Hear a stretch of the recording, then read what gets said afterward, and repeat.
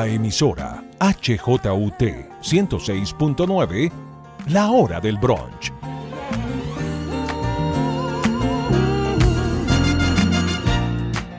Un encuentro semanal en medio del desencuentro general.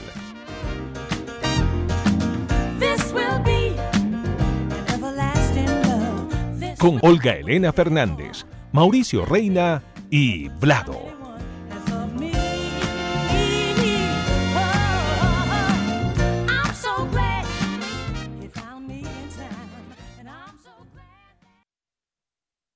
Hola, hola, hola, ¿qué tal? Bienvenidos a la Hora del Brunch, este espacio semanal donde tratamos de botar la neura frente a la realidad que nos agobia y que nos aqueja. Y como todas las semanas, en esta ocasión, en este espacio que ustedes oyen por la emisora de la HJUT, los domingos a la 1 de la tarde y también los sábados previos en el ciberespacio, vamos a abordar 3 temas que nos han estado rondando la cabeza y la actualidad en la última semana. El primero de ellos tiene que ver con un round nuevo, un nuevo asalto en una pelea que parece que es interminable y es la pelea alrededor de Hidroituango. Lo que pasa es que a diferencia de asaltos anteriores ya casi estamos llegando al punto en el que debería entrar a operar 2 de las 8 turbinas de Hidroituango, y si esto se sigue prorrogando, estas peleas y estas disputas, de pronto no entra, y eso de pronto puede significar o mayores precios de la electricidad o, en el peor de los casos, un racionamiento. Vamos a hablar de eso. En segundo término, ¿a quién no le ha dado un cierto dolorcito de cabeza y un cierto mareíto y cierto vértigo? Pues yo creo que a todos en un momento u otro. Sin embargo, cuando uno trabaja en una sede de la Embajada de Estados Unidos en algún lugar del mundo y le empieza a dar eso, ya tiene nombre: el síndrome de la Habana. Y ahora resulta que el síndrome de la Habana les ha dado a funcionarios diplomáticos estadounidenses en Bogotá. ¿Qué quiere decir eso? Lo vamos a analizar. Y finalmente, como si se tratara también de síndromes raros, hay una serie de actos que son difíciles de explicar por la ciencia y que muchas veces son argumentados para terminar calificando como beato, beata o incluso como santo o como santa. Estamos hablando de los milagros a partir de uno de estos episodios de estos 8 días para una persona colombiana que tendría la posibilidad de seguir ascendiendo en esta escala divina de jerarcas dentro de el santuario. Y todo esto los vamos a discutir con mis buenos amigos Olga Elena Fernández y Vladimir Flores, a quienes paso a saludar. En primer lugar, saludo a Olga Elena Fernández, quien ha decidido irse a esculpir, no a escupir, sino a esculpir. ¿Dónde andas, Olga Elena? Hola Mauricio, hola Vlado, hola Enrique. En este momento estoy en un pueblo que se llama Forte dei Marmi, o sea, el Fuerte del Mármol, y es muy cerca a Carrara, el famoso mármol de Carrara que siempre oímos hablar, que su mayor característica es que es muy blanco, a veces tiene un poquito de vetas grises, pero bueno, todas las mamás cuando éramos chiquitos decían, es que yo sueño con poner mármol de Carrara en mi casa. Pero hoy no les voy a hablar ni de Carrara ni de Italia, sino de otra cosa, y es que como yo soy de efecto retardado, me quedé pensando, la semana pasada hablamos de Qatar porque James Rodríguez se iba a ir a trabajar allá, a jugar allá. Y yo dije, bueno, ahora vamos a empezar a hablar mucho de Qatar, no solo por eso, sino porque en el próximo año, en el 2022, será el Mundial y todo el mundo va a decir, ay, tan bonitos los estadios, ay, cómo juegan de bonito todos y tantos goles. Y a mí me parece que deberíamos hablar más bien de cosas más profundas, y es que yo sí quiero que hablemos un poco de lo que es Qatar, ¿no? Y sobre todo de la esclavitud que hay en Qatar y en esos países del Golfo Pérsico, como Emiratos Árabes, Bahrein, Arabia Saudita, Kuwait, Omán.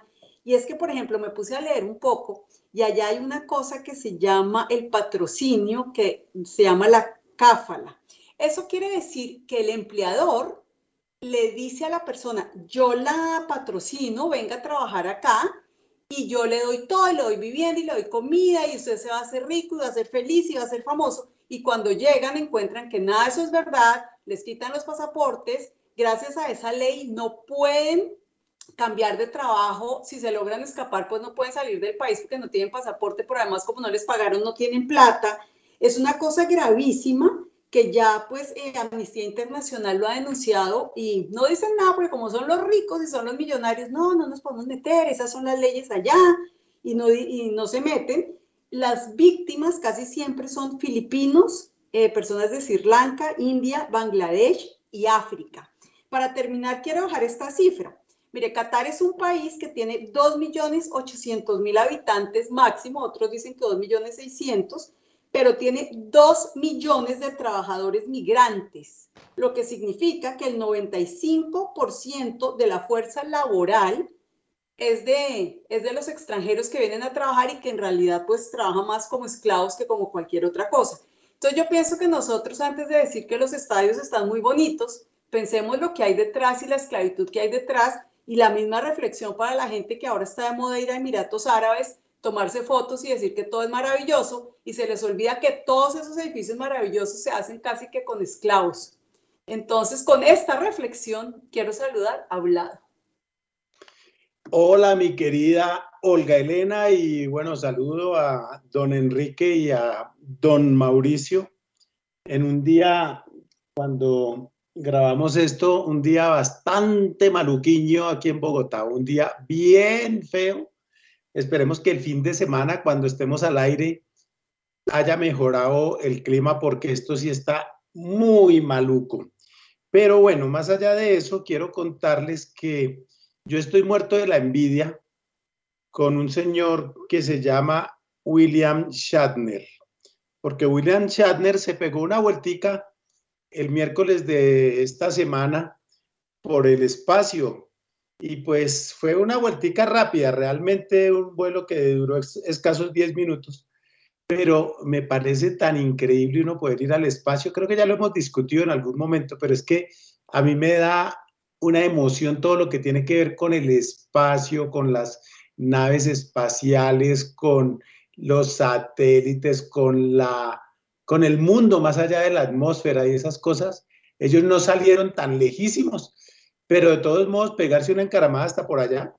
Y de paso, pues William Shatner se convirtió en la persona más vieja que ha ido al espacio, porque a sus 90 años rompió cualquier récord de los que hayan subido por allá tan alto. Entonces, pues con esa dosis de envidia, mi querido Mauricio, de envidia espacial, yo de todos modos vivo elevado en muchos casos, pero nunca he estado tan elevado y me encantaría, Mauricio. Bladito, pero es que su chisme es muy bueno como para no echarlo completo. William Shatner fue el capitán Kirk del viaje a las estrellas. Si no, Bueno, la sí. gente dirá, ¿quién es William Shatner? Que el más viejo y que no sé qué. El capitán Kirk con el que crecimos en la televisión viendo viaje a las estrellas, ese es el hombre que a sus 90 años, como bien lo señala Bladito, ha llegado al espacio, así sea por unos minutos. Y yo, mientras tanto, pues tengo que reivindicar en esta ocasión el rol de los mensajes masivos que me llegan a mí, de los memes y de tanta bobada de la cual de cada 100, 99 son absolutamente despreciables. Me llegó una joya que dice, ¿cuál de estas 4 píldoras querría tomarse usted? Y aparecen 4 pildoritas. La primera, para ser invisible. La segunda, para la teleportación, para poder moverse de un lugar a otro. La tercera, para leer la mente. La cuarta, para viajar en el tiempo. Y eso que suena una bobada me puso a mí a pensar cuál de esas cosas querría yo hacer en mi propia vida, si ser invisible, si hacer la teleportación, si leer la mente o si viajar en el tiempo, y me empecé a dar cuenta de los múltiples problemas que traería tener algunos de esos superpoderes. Obviamente uno soñó toda la vida con ser invisible para meterse en el vestir de las mujeres, Uy. con hacer la teleportación para irse del el salón de clases para volver a la casa, leer la mente para poder adivinar en un programa de preguntas y respuestas, pero qué pereza todos esos poderes y todas esas capacidades. El que definitivamente a mí me haría tremendamente feliz es el último, el de viajar en el tiempo. Yo no sé si será bobada de uno, pero hay tantas cosas en el pasado, tantas cosas en la infancia, tantas cosas antes de la adolescencia que empezó la cosa a ponerse terrible, que yo sí querría volver a vivir. Es más, Yo creo que yo he reencarnado, pero yo les desarrollo esa ideita más adelante cuando tengamos tiempo y podamos hablar de ese tema. Y de manera totalmente amigable, le quiero pedir a una de nuestras colaboradoras, nuestra corresponsal en Italia, que finalmente nos haga la crónica de la exposición de Jeff Koons, que ella fue a cubrir a Italia. A ver cómo le fue. Olga Elena, por favor. Pues obviamente no la hice, pero no sé si les sirva una exposición que fui en Siena de Salvador Dalí. Ya que no hice una, pues válganme la otra. Y la verdad es que quiero decir que, como hablábamos aquí, la forma en que a uno le explican sí cambia las cosas. El señor que nos explicó tenía una pasión que ahora soy fanática de Salvador Dalí. Y ya no voy a ir a la exposición, no me molesten más, voy a más bien apagar la luz. Pero, Olga Elena, perdóname, porque es que has dicho una cosa muy importante. En la próxima semana nos puedes tener una crónica sobre cómo se esculpe en mármol de Carrara, por favor, pues para no perder el viaje, por favor. No, pero es que siempre van una semana después, o sea, cuando ya me he ido del sitio me dicen que haga algo. No, díganme, dame una asignación para mi futuro destino. Bueno, por ahora danos una canción, por favor. Pero Olga Elena, Mauricio es que no hace la tarea, porque lo de la otra exposición usted se lo había dicho con tiempo. Tuvo mucho tiempo, pero ni así, ni por esas. Es que Dalí, hágame el bendito favor. No, Olga Elena, no, qué decepción. Nos va a tener que reintegrar los viáticos. Bueno, sí, yo los reintegro y les llevo los regalos. Pero ya no me regañen más, ahora voy a cantar. Y no, mentiras, no voy a cantar, voy a hablar de lo chévere que es cantar a media luz y bailar a media luz y tomarse un vino a media luz y sobre todo si uno está tragado y enamorado, eso es genial. Pero no todo es bueno a media luz, ¿no? Hay cosas que uno quisiera hacer con luz completa. Entonces, por ahora, oigamos esta canción de Gardel, este tango famoso y todo a media luz, para que entiendan por qué estamos hablando de con luz y sin luz.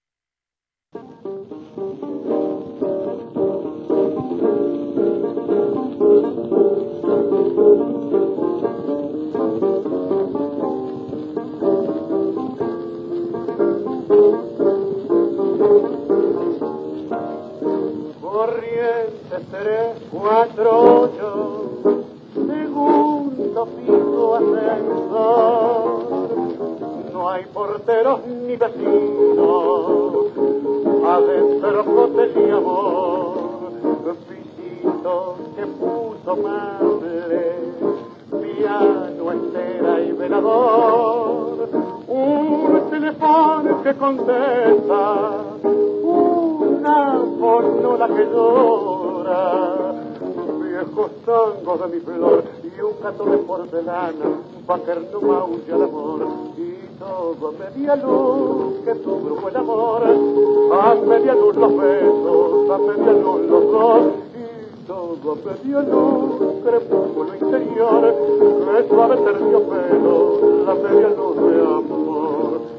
Un caldo 12-24, telefonía sin temor. De tarde te con masita, de noche tango y cantar. Los domingos de danzante, los lunes de desolación. Hay de todo en la casita, almohadones y divanes, como en botica coco, alfombras que no hacen ruido y mesa puesta al amor. Y todo a media luz que tu grupo el amor, a media luz los besos, a media luz los dos. Y todo a media luz, crepúsculo interior, que suave terciopelo, en la media luz de amor.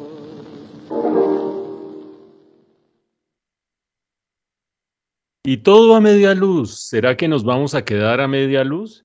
Ay, ¿qué son esos pensamientos tan oscuros, literalmente?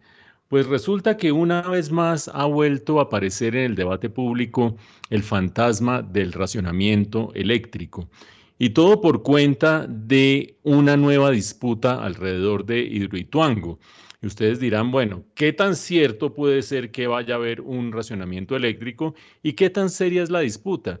Pues lo del racionamiento está por verse porque depende de muchas cosas que se hagan de aquí en adelante, algunas de ellas relacionadas con esta disputa que se ha generado más recientemente.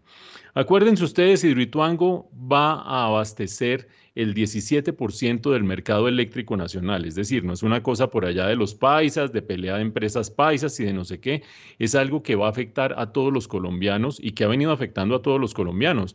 Por ejemplo, les doy un datico, el que Hidroituango no haya entrado a operar cuando estaba previsto hace ya más de 2 años, ha significado que para muchos usuarios de energía eléctrica en Colombia, sus costos se han aumentado en más de 20%. Sí, mucha gente en Colombia está pagando ya por el retraso de Hidroituango, pero ese no es el tema de esta semana. El tema de esta semana es que el miércoles se reunieron en Presidencia de la República unos personajes de alto turmequé a hablar de Hidroituango. Estaba la procuradora, estaba el contralor, estaba el ministro de Minas, estaba el alcalde de Medellín, y todo por cuenta de que resulta que es posible que Hidroituango no entre a operar el año entrante, 2 de sus 8 turbinas como estaba previsto, sino que se demore un poquito más. ¿Y por qué? Por 2 motivos. El primero de ellos, porque el alcalde de Medellín, el doctor Quintero, sigue insistiendo en que hay que cambiar de contratistas, es decir, los constructores que hicieron Hidroituango terminan, como está previsto en ese contrato, cada año, al final de cada año su contrato, y ahí se decide si se les prorroga o no. Pues cuando ya falta la última milla prácticamente, como dirían en el argot deportivo, resulta que el alcalde de Medellín está empeñado en cambiar de constructores y eso podría generar un retraso adicional en la entrada en operación de Hidroituango, y no lo digo yo, lo dicen personas que han estudiado mucho el tema, como por ejemplo los auditores de Dolittle, que verdaderamente conocen del tema. Y en ese sentido, lo que creo que vale la pena destacar es que el otro rollo que se puede venir encima es que como la Contraloría encontró un detrimento fiscal por más de 4 billones de pesos y responsabilizó a más de 20 personas naturales y personas jurídicas, entre ellas los constructores, en caso de que la apelación de ese fallo fiscal de la Contraloría no sea exitoso, pues estas empresas de constructores quedan totalmente ahogadas por las multas de la Contraloría y eso haría que hubiera que cambiar en todo caso de consorcio constructor. Por donde ustedes lo miren, parecería que hay que llegar a un racionamiento, salvo que las aseguradoras logren pagar todo lo que se está debiendo por sobrecostos y demoras y demás, y en ese sentido se caería el caso de la Contraloría y los contratistas podrían terminar la obra y la obra podría entrar a tiempo si es que no hay elementos políticos como los que parecen motivar al alcalde de Medellín, Daniel Quintero. Con todo esto en mente, yo les quiero preguntar a mis compañeros si para ustedes Hidroituango ya es una cosa harta, aburrida, incomprensible, qué pereza, tanto rollo, ya ni sé cuál de los 3 túneles fue el que se cayó y cuál fue el que terminaron no poniéndole las compuertas, o si ustedes son conscientes de que de pronto en el año 2023 o 2024 podemos tener racionamiento y podemos posicionar este podcast como el luciérnago o algo parecido para terminar siendo grandes triunfadores. Quiero arrancar preguntándole a Olga Elena cómo está la cosa. Bueno, claro que ella tiene allá la empresa de energía eléctrica de Italia, pero cuéntanos cómo la ves desde allá. Pues acá veo letreros de Enel por todas partes y me provoca entrar a quejarme porque me cobran muy caro en Colombia, porque Enel, la que da la luz en Bogotá, es italiana y me cobran mucho, y en toda la cuarentena que no estuve en Bogotá no me rebajaron ni un peso y estoy bravísima con eso. Pero volviendo al tema de Hidroituango, eso me recuerda a mí cuando teníamos el problema con el Guavio, y me acuerdo también que nadie cumplió, nadie pagó, nadie fue a la cárcel, los que se robaron la plata se fueron a vivir a España felices, y desde ese momento tendríamos que haber pensado más que no podemos seguir dependiendo de la energía hídrica o la térmica, ¿no? Sobre todo que contaminan tanto, habiendo hoy en día la energía eólica y solar. Entonces, aunque Mauricio me pregunta una cosa, yo como Cantinflas contesto otra, pero es que sí me parece muy importante que cuando pasen estas cosas nos preguntemos por qué diablos en Colombia, que es un país en el trópico, no tenemos energía solar, energía que es limpia, que es renovable, que es inagotable, que no hay que importarla de ninguna parte, que está todo el tiempo ahí. Y lo mismo con la eólica, ¿no? El viento está ahí, no hay que importarlo, no contamina. Entonces, a mí eso es lo que me hace pensar, más que si se rompió el túnel 3 o el 4, si el alcalde tiene intereses o no, siempre digo, porque siempre vamos tarde, porque siempre vamos, nunca a la vanguardia, siempre atrasados. Yo creo que deberíamos en este momento ya tener energía eólica y solar en Colombia y no estar dependiendo de la hídrica y de la térmica. ¿Tú qué opinas, Vlado? Perdón, Bladito, ¿le puedo contestar un momento a Olga Elena? Qué pena, le atravieso la volqueta y la tractomula. Pero en Europa, donde tú estás, es que no haces la corresponsalía, Olga Elena. Los precios del gas se han triplicado en este año. No ha aumentado 20%, 40%, se han triplicado este año en gran medida porque en el verano no hubo suficiente viento para alimentar las fuentes de energía eólica. En otra medida porque el invierno pasado fue demasiado fuerte. De cualquier manera, quiero decir que llegar tarde a las energías alternativas es malo, pero llegar de primero también trae sus riesgos, como lo estamos viendo en este momento en Europa. Pero perdón, les atravesé mi tractomula a gas para intervenir antes de Bladito. Perdón, Bladito. Bueno, menos mal que era un vehículo de emisiones bajas, porque si no, esta emisión se habría contaminado en el día de hoy. Pero bueno, entrando en materia, yo, como creo que lo hablamos alguna vez, no sé si al aire o en off, pero es que tenemos otra vez ese problema con los paisas. Es que los paisas cuando hacen las cosas bien, nos producen envidia en todo el país, pero cuando las hacen mal, todo el país paga el pato y el plato. Porque recordemos lo del metro. El metro de Medellín terminamos pagándolo todo el país, no fue de Medellín y no sé qué. El metro de Medellín tiene metro gracias a que a todos nos han cobrado. Y lo de Hidroituango, si no hubiera pasado nada y todo hubiera salido así la nación hubiera hecho no sé cuántos aportes, habrían salido los paisas a sacar pecho y decir, tenemos la tremenda represa papá, ¿no? Y todo eso. Pero como ya no fue así, sino que ya es todo el país el que está ahí metido y estamos en el problema de todos, pues claro, entonces se nos convierte en un dolor de cabeza no solo para los medellinenses, antioqueños, etcétera, sino para todos los colombianos, inclusive para muchos no colombianos que pagan impuestos en este país. Pero lo que yo sí quisiera decirle a Mauricio, aparte de que si me tiene harto el tema de Hidroituango, me parece que el señor Quintero ha manejado eso con las pezuñas, creando más problemas en lugar de resolverlos. Claro que había problemas, pero él en lugar de buscar cómo resolverlos, ha tratado de agudizarlos por ganar un pulso político y eso me parece bastante complicado.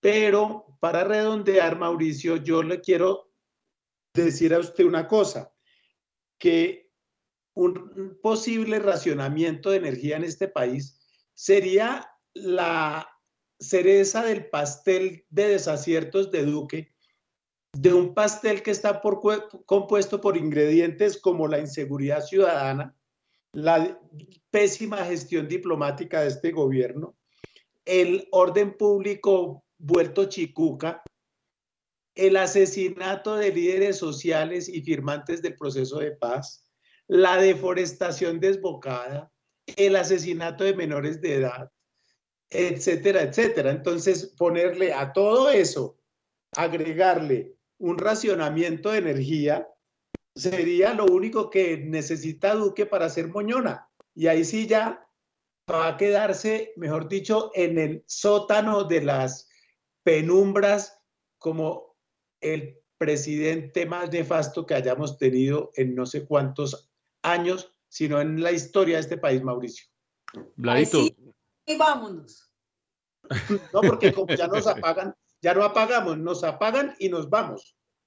Vladito, no seré yo quien vaya a oficiar como abogado de las políticas del presidente Duque, al menos en términos generales, pero yo sí digo que si llegara a haber racionamiento por cuenta de una postergación adicional de la entrada en operación de Hidroituango, sería por decisiones relacionadas con la actual administración de Medellín, caso en el cual el gobierno de Iván Duque no tiene mayor injerencia, o por el retraso original, ese que hizo que hace un par de años no hubiera entrado a operar y que estemos ahora ya retrasados y rezagados y pagando tarifas más altas por cuenta de eso.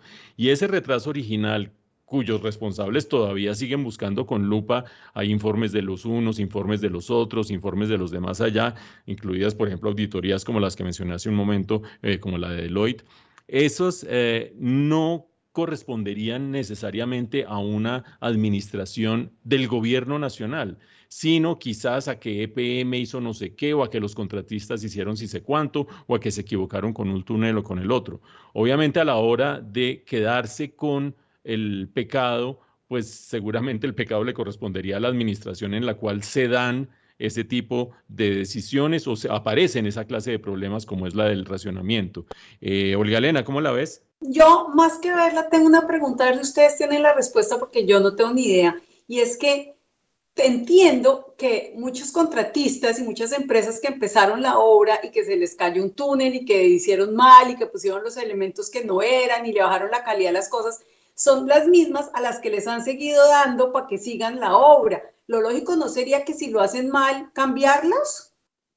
Pues el consorcio constructor que está conformado por Concreto, con INSA, Ramón H., dos empresas colombianas y una mayoría de Camargo Correa, una empresa brasilera, es el que está bajo la lupa en este momento porque desde que estaba en campaña Daniel Quintero para la alcaldía de Medellín empezó a decir y esas constructoras, y cuando llegó a la alcaldía dijo y esas constructoras, y ahora los contratos se renuevan cada año. El 31 de diciembre probablemente Daniel Quintero cambie de contratistas cuando ya estamos en la recta final. Entonces tú tienes en un plato de la balanza lo que estás diciendo y es si hubo algún tipo de omisión, chambonería, algún tipo de error de parte de las constructoras, porque seguramente lo hubo porque los hechos están a la vista, el que se haya caído, se haya derrumbado ese túnel que se hizo accesorio y que a los otros túneles de desvío del río Cauca no les hayan hecho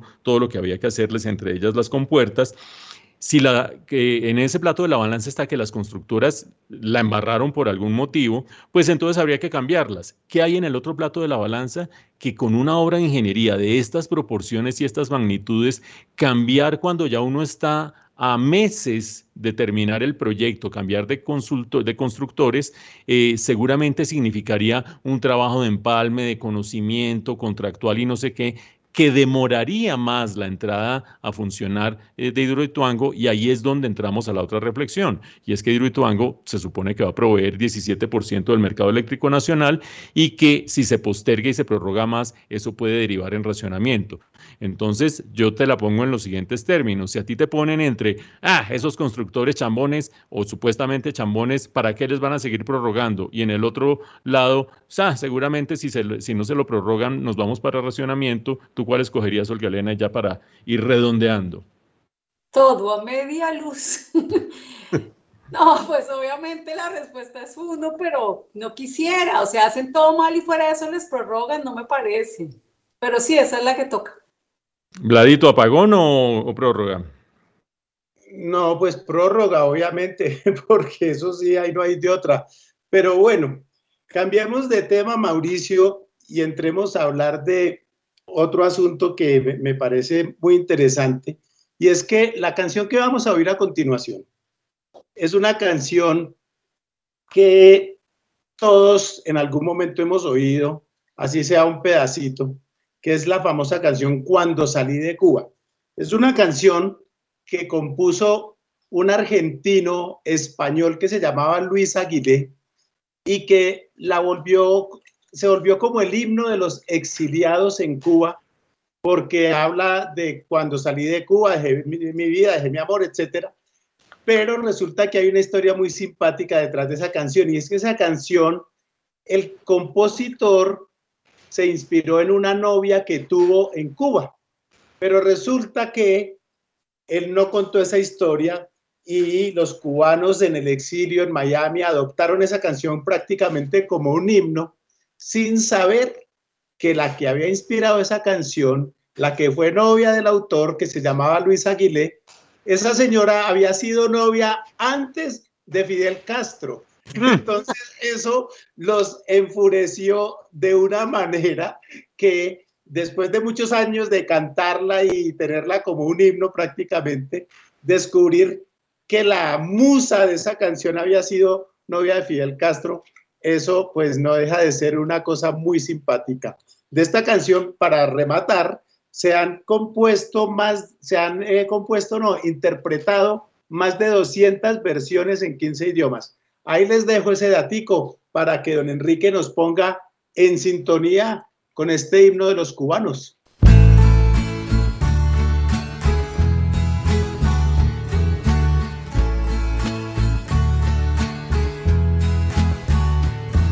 Nunca podré morirme, mi corazón no lo tengo aquí. Allí me está esperando, me está guardando que vuelva allí. Cuando salí de Cuba, dejé mi vida, dejé mi amor. Cuando salí de Cuba, dejé enterrado mi corazón.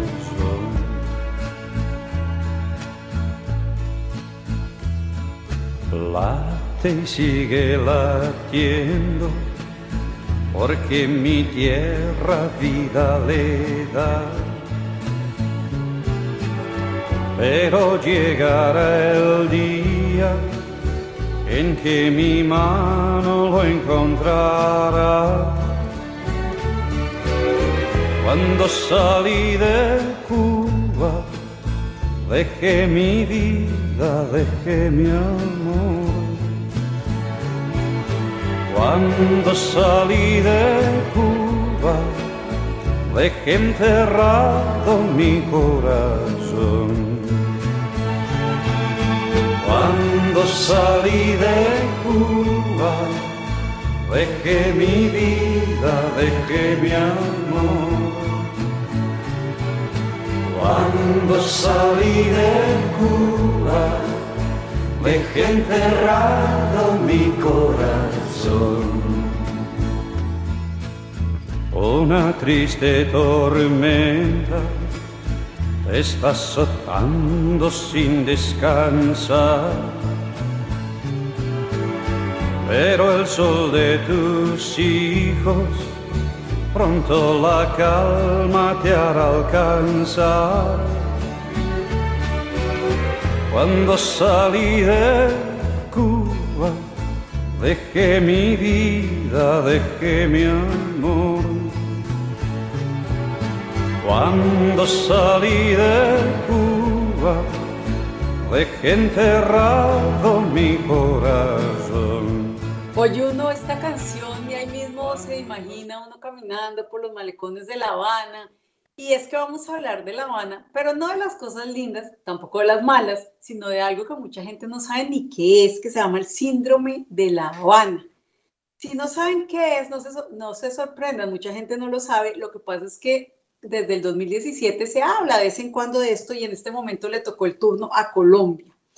Resulta que en el 2017 se dijo que algunos diplomáticos estadounidenses estaban sintiendo como unos mareos y unos dolores de cabeza y falta de concentración, y por eso le pusieron el síndrome de La Habana a algo que no se sabe qué es, pero que supuestamente son como unos ataques que algunos dicen que son cibernéticos.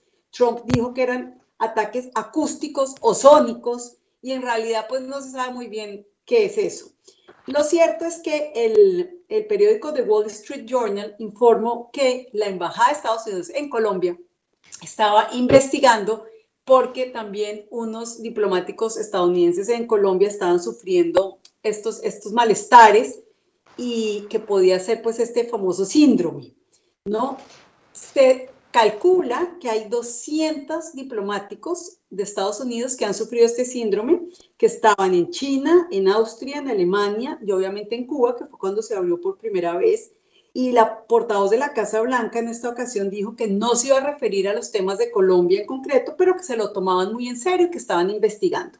Y digo yo, pues se lo deben tomar muy en serio, porque la semana pasada Biden firmó una ley que la bautizaron Ley de La Habana y que tiene la obligación de ayudar a estos 200 diplomáticos que están enfermos por culpa de este ataque. Dicho esto, la pregunta es, ¿ustedes creen en eso? ¿Ustedes creen que esto es verdad, que es ciencia ficción? Mauricio, ¿puede haber un ataque que uno se enferme porque por un computador le mandaron ondas? Yo la primera vez que oí hablar del síndrome de La Habana pensé como en el superagente 86 o algo parecido.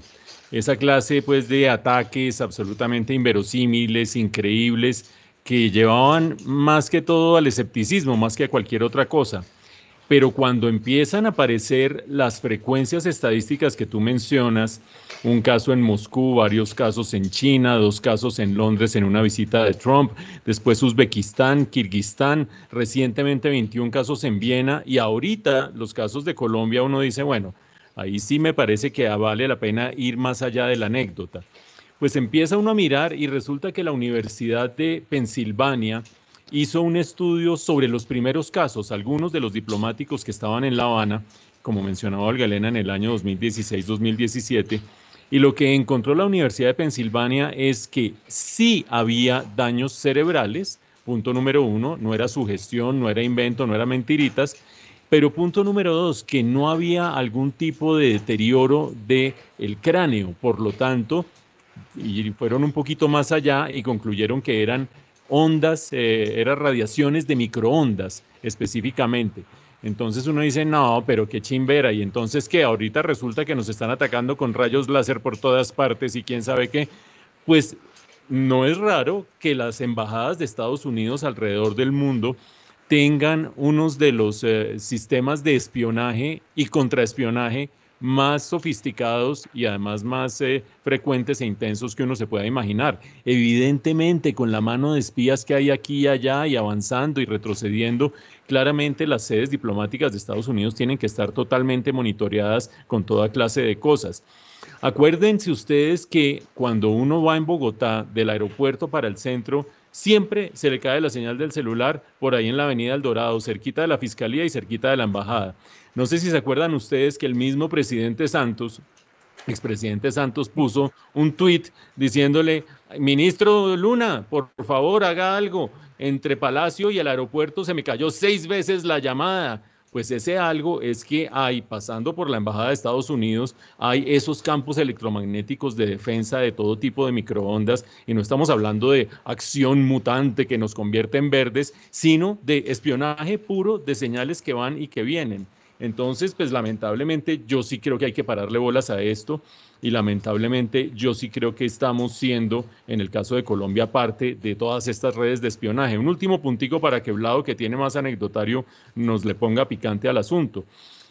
Acuérdense ustedes que nosotros siempre pensamos que Colombia era un patito feo para el espionaje internacional y uno se empieza a devolver y se da cuenta de los 2 rusos que expulsaron el año pasado por estar haciendo espionaje, pero no como decían los periódicos por estar caminando por el 7 de agosto y el no sé qué y si sé cuánto, sino por la manera como creció el tamaño de la embajada rusa y en concreto de funcionarios especializados en cuestiones de helicópteros como los que tiene Colombia. Todo eso no lo disocian de Nicolás Maduro, Vladito. ¿Usted cómo la ve? ¿Estamos en ciencia ficción o qué? No, claro que no, no estamos en ciencia ficción, estamos en el mundo real, en la realidad real, no en la realidad virtual. Les voy a contar como Mauricio me puso en esas, les voy a contar una anécdota. Hace muchos años, hace por allá, no sé, yo creo que por ahí unos 30 años, los aviones de ACES tenían teléfono y la llamada era gratuita y estaba al pie de la puerta de adelante. Uno, Vladito, señor, recuerde, hace 30 años había una aerolínea que se llamaba ACES, empiece por ahí, empiece por de, ahí. acu- de acuerdo, sí, que competía con Aerocóndor. Bueno, Exactamente. Sam, eh, Sam. resulta que entonces uno podía llamar gratuitamente desde ese teléfono. Uno se paraba y apenas apagaban la luz de los cinturones, uno se paraba a hacer fila allá. Entonces yo siempre trataba de hacerme lo más adelante para poder llamar y decirle, ya voy a llegar. Pues además era chicanear porque primero los viajes en avión no eran tan corrientes porque tocaba sacar plática para comprar un tiquete. Y segundo, llamar desde un avión. Entonces yo tenía una amiga a la que le estaba echando los perros en Armenia y yo iba para Armenia. Y yo iba para Armenia y entonces la llamo yo todo emocionado. Oye, ¿cómo estás? Mira, ya voy en el avión, entonces yo debo llegar por ahí en unos 20 minutos. Y ella, es que en el avión ve este. ¿Usted es que me cree boba a mí o qué? ¿Que va a estar llamando ustedes de un avión? Usted no me crea tan montañera. Y entonces no hubo poder humano que la convenciera de que eso estaba pasando, de que no solamente iba en un avión, sino que podía llamar y además, cosa que ya no tenía por qué saber, que la llamada era gratuita. Entonces, eso nunca prosperó porque si no me creyó lo del avión no me iba a creer nunca nada más. Entonces, pues, eso que se veía como una cosa de ciencia ficción en realidad, porque en efecto, pues, que a uno lo llame desde un avión, este también me cree tonto, pero en realidad la cosa sí era así. Y yo creo, Olga Elena, que eso no son cuentos de ciencia ficción y que hay muchísimas cosas que nosotros no sabíamos en su momento y que después hemos descubierto que eran realidad. Y hoy en día hay muchísimas de las que no tenemos ni la más remota idea de que existen, pero que hay tecnologías y herramientas que sirven para monitorearnos en cubierto, al aire libre, por audio, por video, por ondas electromagnéticas, por microondas, etcétera. Vaya uno a saber si el microondas no es un objeto de espionaje sofisticadísimo y nosotros creemos que solo sirve para calentar el café. Bueno, quiero decirles que en este momento acabamos de ganar una tremenda audiencia en Armenia por cuenta de la imitación que hizo Vlado de la exnovia. Exnovia no, exprospecto. Exprospecto, que es una de esas palabras que le saca la caja de dientes a cualquiera si la pronuncia como debe ser. Bueno, muy bien. Ustedes permítanme cambiar de tema porque todos los que están asolados en este momento por el síndrome de La Habana deben estar odiándonos, nosotros aquí riéndonos de ese síndrome grave. Y nos vamos a ir a los años 80, antes de que saliera ese disco del grupo Nietzsche que se llamó Cielo de Tambores, que convirtió a Nietzsche como en otra cosa distinta, mucho tecladito, mucho sintetizador, una aventura es más bonita y todo así como medio la salsa romántica de Eddie Santiago. Antes de eso, Nietzsche era mucho mejor para mi gusto. Y dentro de los éxitos viejos del grupo Nietzsche, hay uno que dice, se llama Digo Yo, y le cantan, entre otras cosas, a los santos, diciéndoles que si los santos no les hacen el milagrito, pues no les van a dar ningún tipo, ni les van a poner velas, ni les van a dar ningún tipo de prebenda ni de regalo. Entonces, oigamos, Enrique, por favor, Digo Yo, y regresamos con los milagros.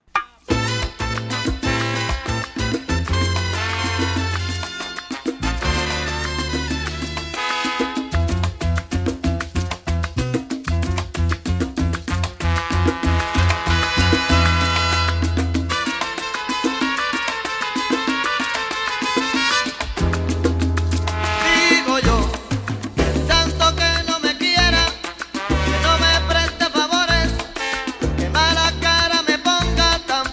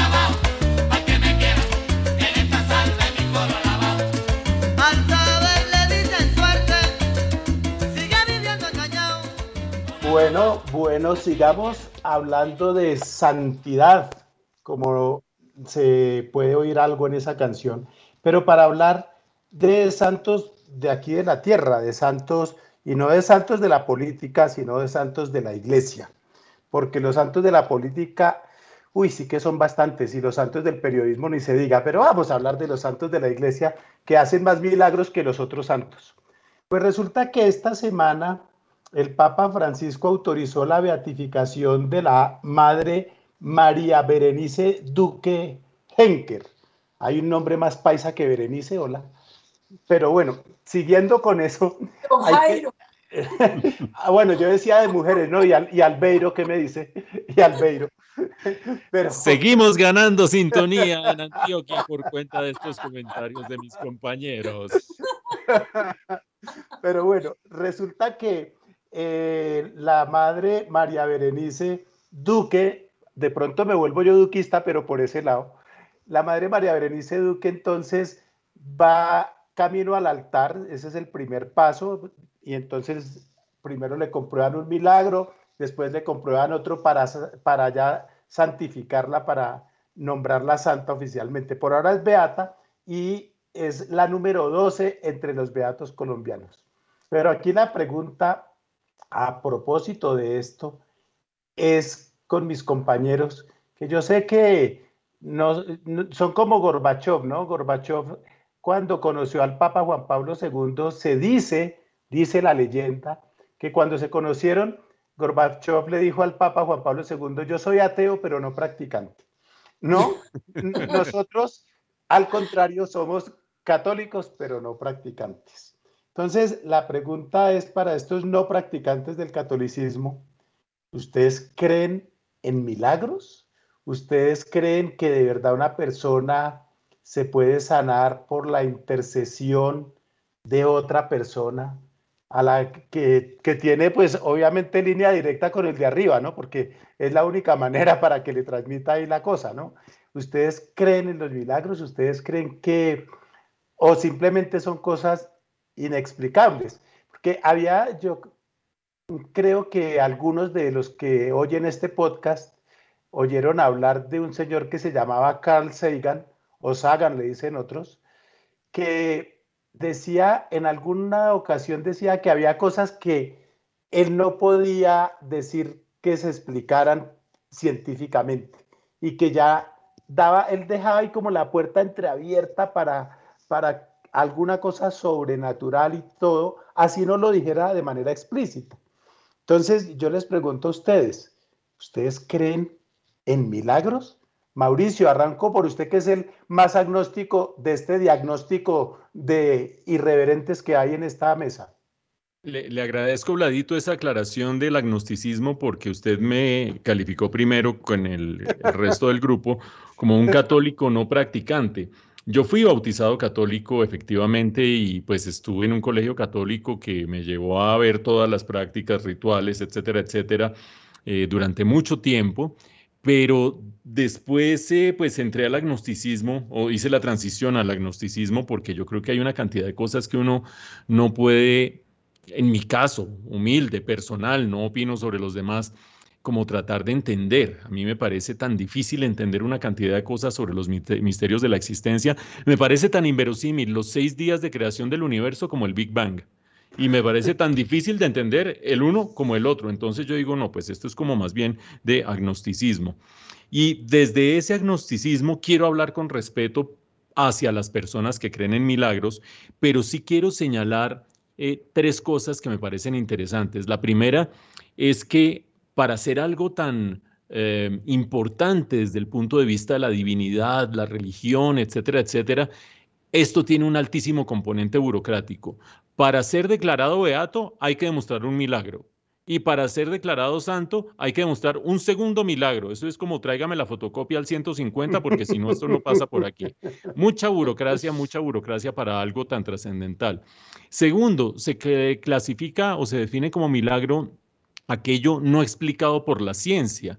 Entonces resulta que el milagro es relativo porque la ciencia avanza día tras día y lo que ayer no era explicado por la ciencia, hoy lo puede explicar la ciencia. Entonces, ¿qué? Le quitan el estatus de santo a aquel que fue santificado en su momento por un milagro que no explicaba la ciencia. Creo que allí vuelve a estar la mano humana, como en la burocracia, en este relativismo de qué es milagro y qué no es milagro. Pero una tercera cosa que a mí me parece terrible, porque es una de las cosas que a mí más me generó un rechazo hacia ciertos rituales de la Iglesia Católica, y es que muchos milagros tienen que ver con la sangre, que apareció sangre en una hostia, que apareció sangre, llorando sangre, los ojos de una imagen religiosa. ¿Por qué tanto el componente sufrimiento metido en todos los símbolos de la Iglesia Católica? Alguno más o menos perspicaz dirá, porque en la medida en que metamos sufrimiento en la ecuación, aquel que tiene la capacidad de quitarte el sufrimiento a ti, tiene poder sobre ti. Yo no quiero ir tan lejos, pero algo de eso habrá, Olga Elena. ¿Qué opinas de los milagros? Bueno, primera aclaración, así como tú le dices hablado, no me meto en esto de católico no practicante. Yo no soy agnóstica, pero tampoco soy católica. Fui bautizada, heredé la religión de mis papás, pero con el tiempo me volví deísta. Si alguien tiene duda de que es un deísta, les explico, deísta es el que cree que hay un ser superior, pero no profesa ninguna religión. Entonces yo creo que hay un ser superior, pero no profeso ninguna religión. Vamos a los milagros.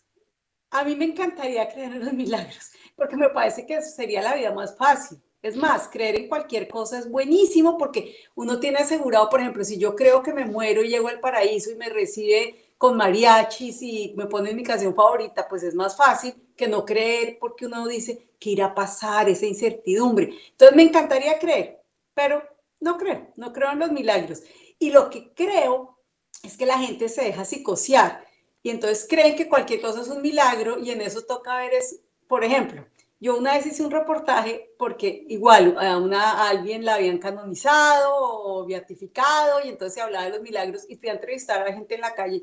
Oiga, ¿usted cree en los milagros? Y una señora me dice, claro, ¿cómo no voy a creer si es que a mí me pasó un milagro? Ay, de verdad, cuénteme. Imagínense que yo me moría de las ganas por conseguir un apartamento en un barrio que casi nunca hay disponibilidad de apartamentos. Y yo le recé a la Virgencita, pero con todo así, con toda la pasión, todo. Y fui y conseguí un apartamento ahí. Dígame si eso no es un milagro. Entonces se queda uno como, ¿qué le puedo contestar a la señora? O sea, si ella cree que eso es un milagro, estamos fregados. Entonces yo sí creo que eso es muy personal de lo que la gente se inventa de que es un milagro. Ya cómo lo evalúe la iglesia, ya no sé, espero pues que la iglesia no piense que la señora sí hizo un milagro porque consiguió apartamento. Pero no creo en los milagros, lo siento. Olga Elena, hay una máxima que creo que se aplica de manera muy acertada a esta discusión y es una que dice, la fe precede al milagro.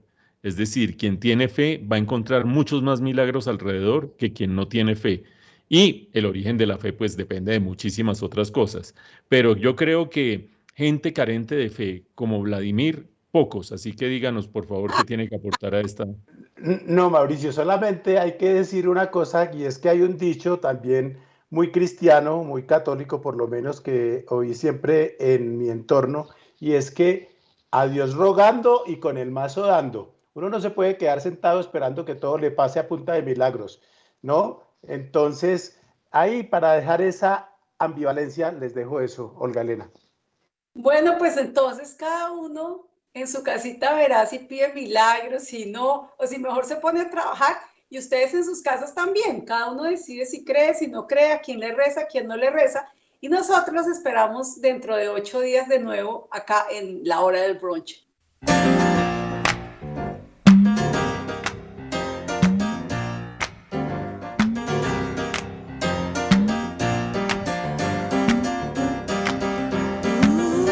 En la emisora HJUT 106.9, la Hora del Brunch.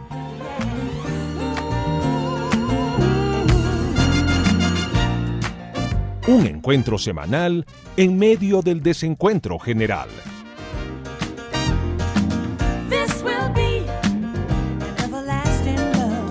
Con Olga Elena Fernández, Mauricio Reina y Vlado.